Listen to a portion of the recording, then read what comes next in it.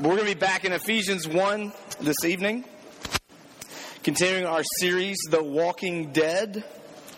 The reason that our series is entitled Walking Dead will unfold itself a little bit in the coming weeks. But tonight we're going to look back at some verses we read last week, and we're going to dive into them a little bit more. Verses 3 through 14. But again, like I said last week, Paul says so much here in these verses 3 through 14. You could spend weeks and weeks on them. And we're going to give it a shot just in one night, hopefully briefly. So if you would, either with your handout or with your Bible, read with me Ephesians 1, 3 through 14. Blessed be the God and Father of our Lord Jesus Christ, who has blessed us in Christ with every spiritual blessing in the heavenly places, even as He chose us in Him before the foundation of the world, that we should be holy and blameless before Him. In love, He predestined us for adoption through Jesus Christ, according to the purpose of His will, to the praise of His glorious grace, with which He has blessed us in the Beloved. In Him we have redemption through His blood, the forgiveness of our trespasses, according to the riches of His grace, which He lavished upon us in all wisdom and insight, making known to us the mystery of His will, according to His purpose, which He set forth in Christ as a plan for the fullness of time, to unite all things in Him, things in heaven and things on earth. In Him we have also obtained an inheritance, having been predestined according to the purpose of Him who works all things according to the counsel of His will, so that we who were the first to hope in Christ might be to the praise of His glory. In Him you also, when you heard the word of truth, the gospel of your salvation, and believed in Him, were sealed with the promised Holy Spirit, who is the guarantee of our inheritance until we acquire possession of it, to the praise of His glory. Let's pray before we look into this. Heavenly Father, we now come to your word, and we ask, as we always do, that you would speak, that you would give us the words of life, that you would bless the meditations of our heart and write the truths of your grace and your mercy indelibly upon our hearts. We pray in Jesus' name, amen. What do you think of when you hear the word mystery, or when you think about mystery? I think my mind probably immediately goes to like mystery novels or mystery TV shows, maybe like crime shows. I think most of us, I think it's a natural thing when we hear the word mystery to kind of maybe automatically go to the whodunit kind of category of mystery. What if I told you that there is one word that is pretty helpful in helping us sum up the whole of the book of Ephesians? I'd suggest to you tonight, and we'll be unpacking this later as well, that word is mystery. That a word that sums up this whole book for us is mystery. Paul uses it right here in verse 9. He says that God is making known to us the mystery of His will according to His purpose, according to the counsel of His own will, it goes on. He'll come back to it in chapter 3. In verse 3 of chapter 3, he'll talk about how the mystery was made known to him, the Apostle Paul, by revelation, so that he could then give it to the Gentiles. In verse 9 of chapter 3, he'll says that this mystery brings to light for everyone what is the plan of the mystery hidden for ages in God who created all things. I think mystery is a helpful word for helping us unpack the book of Ephesians, because what Paul keeps going back to is the mystery of salvation, the mystery of grace, the mystery of restoration, the mystery of reconciliation. We'll find it's the mystery of the church, that God's people in the Old Testament, Jews, are now one with the Gentiles who used to be far off. They're now one people in Christ. It's the mystery of marriage, how this institution, instituted at the beginning in Adam and Eve, serves to proclaim and portray the gospel to the world in the mystery of God's relationship to His church, namely as His bride. It's mystery. And the thing about it being mystery is it's not a bad thing. I think we can easily think mystery means something we haven't gotten figured out yet, right? Well, the New Testament talks about mystery and the mystery of God and the mystery of what God's doing and the mystery of salvation. And it pretty much implies we're never going to have it all figured out. And that's okay. That's one reason we're going to have the after large group, small group, a place for you to process. Some of y'all don't have time to plug into a small group elsewhere. We want to offer this after large group. A place, you don't have to come every week, but a place for you to process the mystery. Here, specifically in these opening verses, Paul is unpacking salvation's mystery. Mystery of God's grace poured out for us.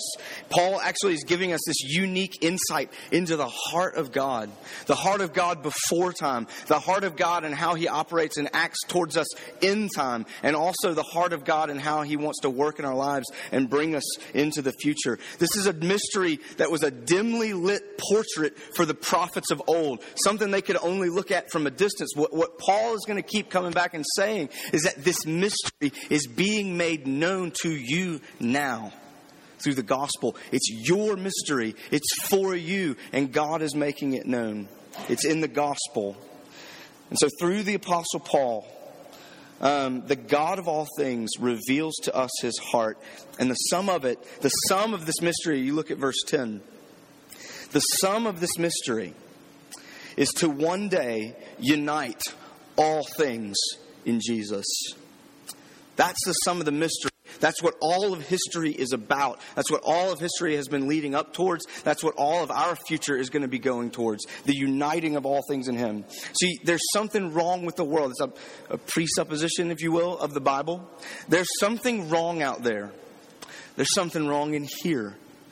There's something wrong. There's something broken. You are broken. Humanity is broken. Society is broken. The church is broken. It's a messy place. Creation itself is broken. But God's purpose from before the foundation of the world was to so exalt Jesus that He would actually bring all things back together into wholeness in Him. That's the mystery, and that's how big it is. That heaven and earth itself would be brought back together. That's the mystery. But I hope you realize in these verses what's also so mysterious is that it includes you. Like, this thing is so big, it's so much bigger than you, that you're merely a dot on the map. But at the same time, it's all about you. That's what we get tonight in these opening verses. This is why Paul explodes in this prayer of praise in these opening verses. So I want to look at three things, okay? Paul, I think, points us to grace past, grace present, and grace future. Okay? Grace past, we see this in verse 3 and 4. And it's in this idea of this thing called election. Okay, read this verse with me. Blessed be the God and Father of our Lord Jesus Christ, who has blessed us with every spiritual blessing, even as He chose us in Him before the foundation of the world. That's what Paul says. And here's the thing. Paul does not say that to be controversial. And there's not a hint here that he even suspects that it will be. What Paul understands is that if someone is going to bring to wholeness, bring back into unity that which is broken on a cosmic scale, then God is going to have to be the one to initiate it. That's what Paul is understanding here. Paul tells us these verses, he tells us that God the Father is the source and origin of every single blessing we enjoy. Every main verb in this passage has God as the subject. God has blessed us. God has chosen us. God has chosen us. God has predestined us. God has lavished grace upon us. God has made mystery known to us. God has sealed us. And also in rapid succession, Paul points to God's love, God's grace, His will, His purpose, His plan. Okay?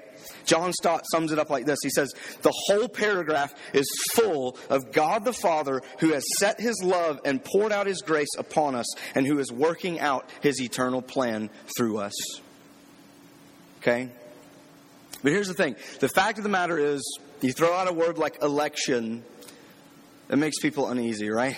And it's the reason I preached an introductory sermon last week and didn't deal with it immediately. I want you to understand, this is not like a pet topic of mine, okay?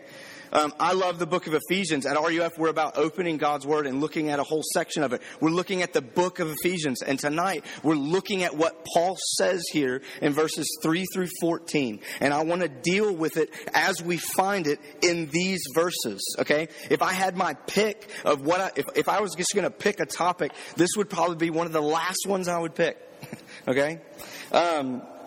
But I want you to step back, because I think in the scheme of the big picture, we can actually find something pretty beautiful here. Okay? So for a moment, I want you to just think with me, why would Paul say this at the beginning? Why would Paul say this? And this is what he's saying. What Paul is saying is, salvation was not an afterthought of God. Salvation was not an afterthought. It was his sovereign, determined plan to save a lot of people, and he was going to move heaven and earth to do it. That's what Paul's saying. Paul is excited that before he could ever choose, God determined to do something. He chose him. Paul goes so far as to even use the P word there, right? Paul is rejoicing. Get this. Paul is rejoicing that before he could ever think, he was thought of. That before he could ever love, he was loved. Before anything had ever happened in the world, God made a determination to choose him. That's what he says. Just dealing with what he says there. But here's the thing. Just to touch on this for a second, maybe a counterpoint. That does not mean we do not choose him. It does not mean that at all. The Bible actually says we choose him. And the Bible calls us to choose him. And the Bible calls, when we hear the gospel, that we have a choice to make. The Bible says that as well. Look at verse 13. In the same passage, Paul talks about in the moment, the present, when we hear the word of truth, and in the moment when we choose to believe it. In the whole same passage, he talks about both things. And he doesn't deny either of them. The question you need to ask is this. I think this is a helpful way to think about it. Are you and God on good terms? Are you and God okay? Are you on good terms with God? And how do you know that? And here's the question. Are you on good terms with God? If your answer to that question is yes, I would ask you, why do you say that, or how do you know? Well, a common answer would be, well, this one time, whatever happened, I prayed a prayer, right? And I know that God saved me. The question to that would be, well, how do you know you were sincere? How do you know you prayed the right words? Okay, well, I repented of my sins. Okay, how do you know you repented the right way? How do you know you repented because of you realized what sin was and not because you didn't want to go to hell? Well, I believed. Did you believe with your whole heart? Would you have known? The thing is, this is funny. If you have never believed, and if you've never prayed, and if you've never repented, you're probably not a Christian, right? But the question is, if you are one, how do you know? How do you know? Think about it this way. If you have a relationship with anyone, let alone God, if you have a relationship with anything or anyone that is entirely based on you, your effort, your beauty, your loveliness, hello dating, right? That relationship will never be stable because you will never be secure. This is why so many of you have miserable dating stories. And this is why so many of you guys are not asking any girls out. It's a problem. Right? Because you think it's all going to be based on you, that it's success or failure is all on you. I want you to see what Paul's saying. Les Newsom puts it like this for Paul. What Paul is saying is, I discovered in Jesus a love that was its own justification. me say that again. I discovered in Jesus a love that was its own justification, meaning the love of Jesus was its own reason. Why does he love me? Because he loves me. That's it. The subject is controversial. This is where I think the irony is here. The subject is controversial when you think about yourself. When you change the focus. But what does Paul say? Verse 4, he makes it very clear God chose us in him, in Jesus, meaning it's all about him. Jesus is mentioned some 15 times by name, title, or pronoun in the first 14 verses. Okay? Water break. Told you my voice was going. It's all about him. Why did God choose us? Because he knew that we would believe the gospel? Because we were somehow more holy and blameless than some people? No, look at verse 4. He chose us in him that we should be holy and blameless. Meaning not because of anything in you. Meaning his love was his own justification. Why does he love you? Because he loves you. Why did God choose us? In and because of Jesus. That is the point. That's the point. You are saved if you are in Jesus. If you know who Jesus is, that doesn't save you. If you know what the gospel is, that doesn't save you. If you've agreed with everything I say, that doesn't save you. What saves you? Jesus. Paul makes that point abundantly clear here. It's all about Jesus. And for Paul, it's the most beautiful thing he's ever known, and he erupts in prayer and praise. That no matter who he was, no matter what he'd done or what he would do, the love of God was his from before time and into time everlasting. The show Lost, I think most of us have seen that show. It's a great show. So y'all remember the last episode right at the end? No, I'm joking, because I know some people are still watching it. Throughout the whole series of Lost, Jack and Kate, right? There's this tension, everybody wants them to be together because Jack is awesome. And everybody knows Jack has something for Kate. And there's one point, I forget what season it is, but Kate has kind of gotten romantic with Sawyer, like the cowboy who doesn't care about anybody. And at one point, Jack, I can't even remember what happened, but Jack has done something that benefits Kate and Sawyer together. And Kate calls him out on it and says, "Why would you do that? I thought you hated Sawyer." And without missing a beat, this is like my favorite moment in the whole series. He looks back at her and he says, "Because I love you, Kate." And he smiles and he walks away. In that instant, what Jack did was gave that relationship the ultimate security. He loved her because he loved her. That is exactly what God has done for us.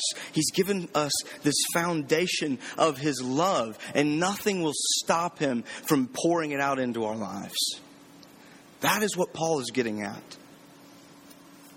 Let's skip forward here now to grace present. And we see grace present in two things here: adoption and redemption. Paul talks about adoption and redemption. What is the point of God choosing us? Adoption. To make us sons and daughters. The word adopt there in the Greek means literally to make a son. Okay, and Paul had an interesting real life phenomenon that he was basing this off of. It wasn't really a Jewish custom, but in Roman culture, adoption was a very common legal thing.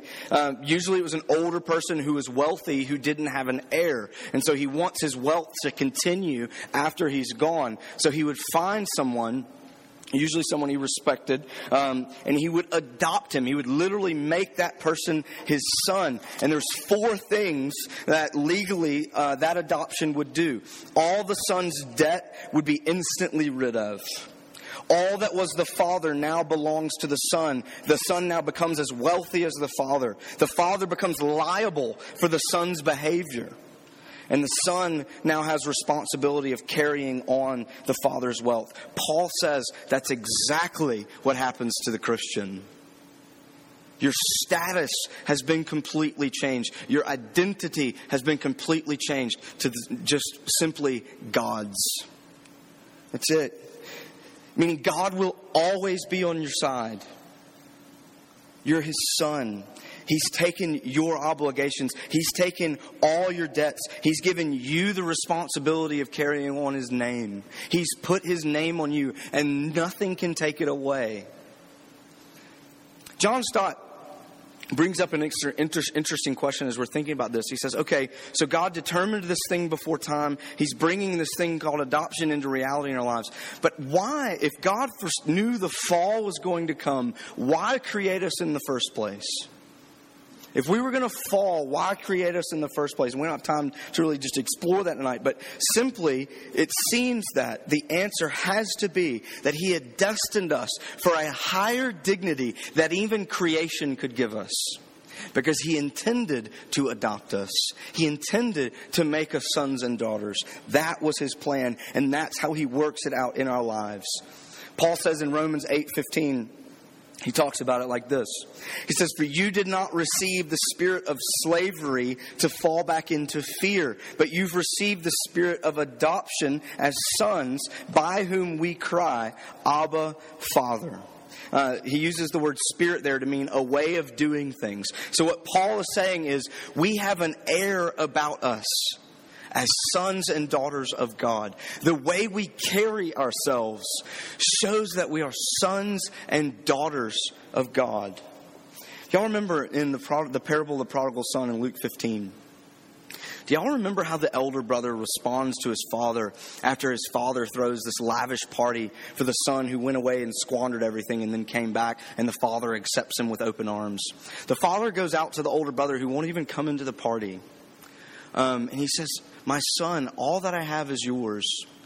And the older brother looks back at his father and says, "All these years I slaved for you, and you didn't even give me as much as a young goat," right? And in that moment, what the older brother proves is this: he was never a son, always a slave.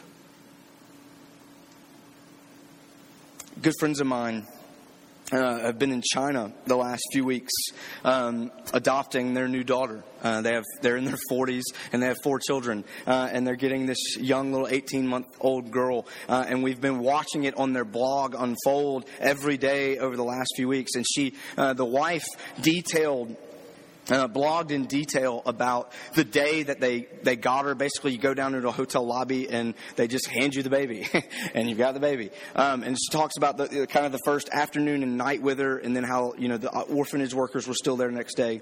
And she talked about very honestly about that first night. Basically, that first day they get her, you just get her and you have her for the rest of the day. And that first night, thinking. She said, lying awake in bed saying, "Is something wrong with her? Are we going to be able to do this? This baby doesn't know us. This baby doesn't want us.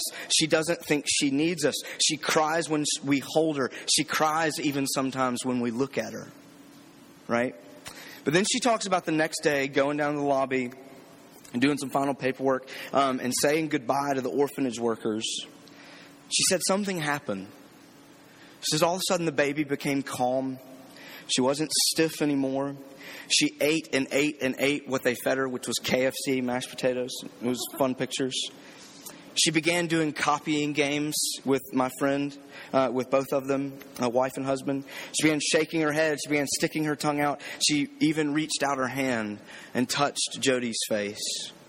And Jody says this. She says, "At that moment, my heart broke open. And at that moment, I fell in love." It's really been a wonderful, incredibly moving thing to keep up with. And those stories are beautiful, and we love things like that. But you see here, what Paul says is that before time, God knew exactly what He was getting. There was no doubt. There was no uncertainty. He knew exactly what was wrong with you. And He was going to move heaven and earth to make it go away. And He still is. There's security there. And even more than that, God knew the cost that it would take. And that leads us to the second point here in grace, present redemption. Look at verse 7. Paul says that we have redemption through his blood, right? And I don't know about you, I just think this is an easy one to forget. Okay, God loves me. He's my father. He forgives me even though I screw up. Here's the thing, y'all. We got to remember, love is no love that does not cost. And God's love for us plainly cost him something. And he more than paid for it. There's no greater cost than the shedding of one's own blood. You've heard it all your life. God loves you no matter what. But you think to yourself, that's really not doing anything for me. I hear it over and over again. But it hasn't changed me at all. Remember the price that he paid. And not only do I urge you to remember the price he paid, remember that he did it willingly, knowing exactly what it would take. The word redeem there, it literally means to buy back from slavery. I love this verse, 1 Corinthians 6:20, where Paul says, "For you are not your own, for you were bought with a price." Wrapping those first two up, grace past and grace present. How is it with you and God? How can you answer that? How can you begin to answer? How would you answer that? Are you living as a slave or as a son or a daughter? Are you living in fear? Are you living in security? How can you know that? You know, every other religion basically has been about how to manipulate the forces or the gods to gain blessing.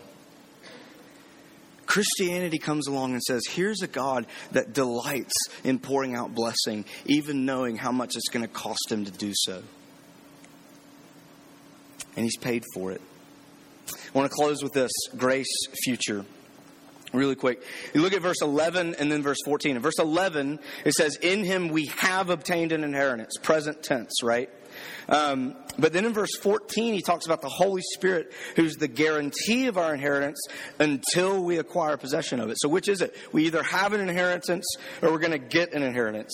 Well, here it is. You see, this cosmic, predestined, foreordained thing, Paul says it has come into your life in the here and now as you hear the gospel. And when it does, and when you believe, you receive as a guarantee the Holy Spirit. A guarantee. It says we're sealed with the Holy Spirit. You know, back then, they didn't have like credit cards or you don't give like people a credit card number to secure a transaction or give them your social security number. What they would do actually, if you wanted to ensure something got to somebody, you know, you'd pour the wax and do your signet ring that had your seal on it. You'd seal something as yours so that when it was delivered, somebody would know it was from you, right? Paul says we've been sealed with the Holy Spirit. I know no better way to illustrate this than watching a football game, a recorded football game. When I watched Mississippi State football, to put it mildly, I'm an unstable person in many ways. You know, every step, every throw, every anything just makes me want to jump through the roof, right? But I can't tell you how many times I've maybe missed a game, so I recorded it. Inevitably, no matter how hard I try, I always end up finding out what the score was before I actually watch it, right? And win or lose, I still watch it. And something I've noticed is that when I watch it, I actually enjoy it more. Because I actually take it in. And I actually watch plays in a different light. Every play is not throwing me out the door or out the window or making me feel like I'm about to have a heart attack. There's something of a calm or peace that comes over me. What Paul is saying, what he sums up here, is that God's grace, past and present, point us to a surety of the future. Something that can bring peace into the here and now. Something that can bring life into the here and now. Something that brings light into darkness, healing into brokenness. Things that happen now. But at the same time, things that are only a taste of what fully will be. Think about this. Paul was writing to real people in a real place with real problems. Paul himself was a man of chains, literally in prison, a prisoner for the sake of the gospel. Okay? And you think about this, even as a man in chains, Paul still had his heart and mind in eternity. As he peered back before the foundation of the world, and as he peered forward to the fullness of time, and what he did is he grasped hold of what we have now in light of both of these eternities. Because you see, we look at the world, and we know the truth of what God has done and what he's doing in the world, but we know there's still fragmentation in the world. There's still brokenness. We are broken. Our relationships are broken. Things that we try to do don't ever quite work out the way that we want them to. We're exhausted. We're bored. We're apathetic. We're cynical. Whatever. And we long for this unity that Paul says is going to come when all things are united in him. And what Paul is saying is that grace past, grace present, and grace future, what God determined to do, what God is doing, and what God is determined to do in your life to bring to completion, all of these things join together to give you a glimpse of the security that you have in him. The mystery, this plan for the whole entire cosmos has come into your life through the hearing of the gospel, Paul says. He says it's a story of grace before time in Jesus. It's a story of grace in the here and now through Jesus. And it's a grace that will carry you home through the down payment of the Holy Spirit. Think about this. Biggest check I've ever cut in my life was the down payment on our house when we moved here to Macon, right? So I made this down payment. And the thing about a down payment is like it counts towards my payments toward the house. But at the end of the day, I still don't own very much of my house, right? In fact, it's going to take me 29 more years to own my house the way that we work, right? But every day, that house is a little bit more mine. And I'm enjoying that house now. It gives me warmth, gives me security, gives me shelter. Think about this. Your down payment, your guarantee of what God is doing in the universe and what he will bring to completion in your life and in all lives. The down payment of that is his Spirit. That's just a glimpse of what he's going to do. And what Paul is saying is that from beginning to middle to end, it's a sure thing. And it's a sure thing because it doesn't depend on you. It's all about God. I invite you into this mystery. Let's pray.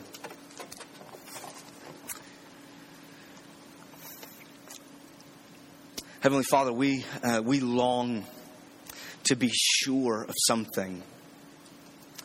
We would ask that you would pour out your grace into our hearts.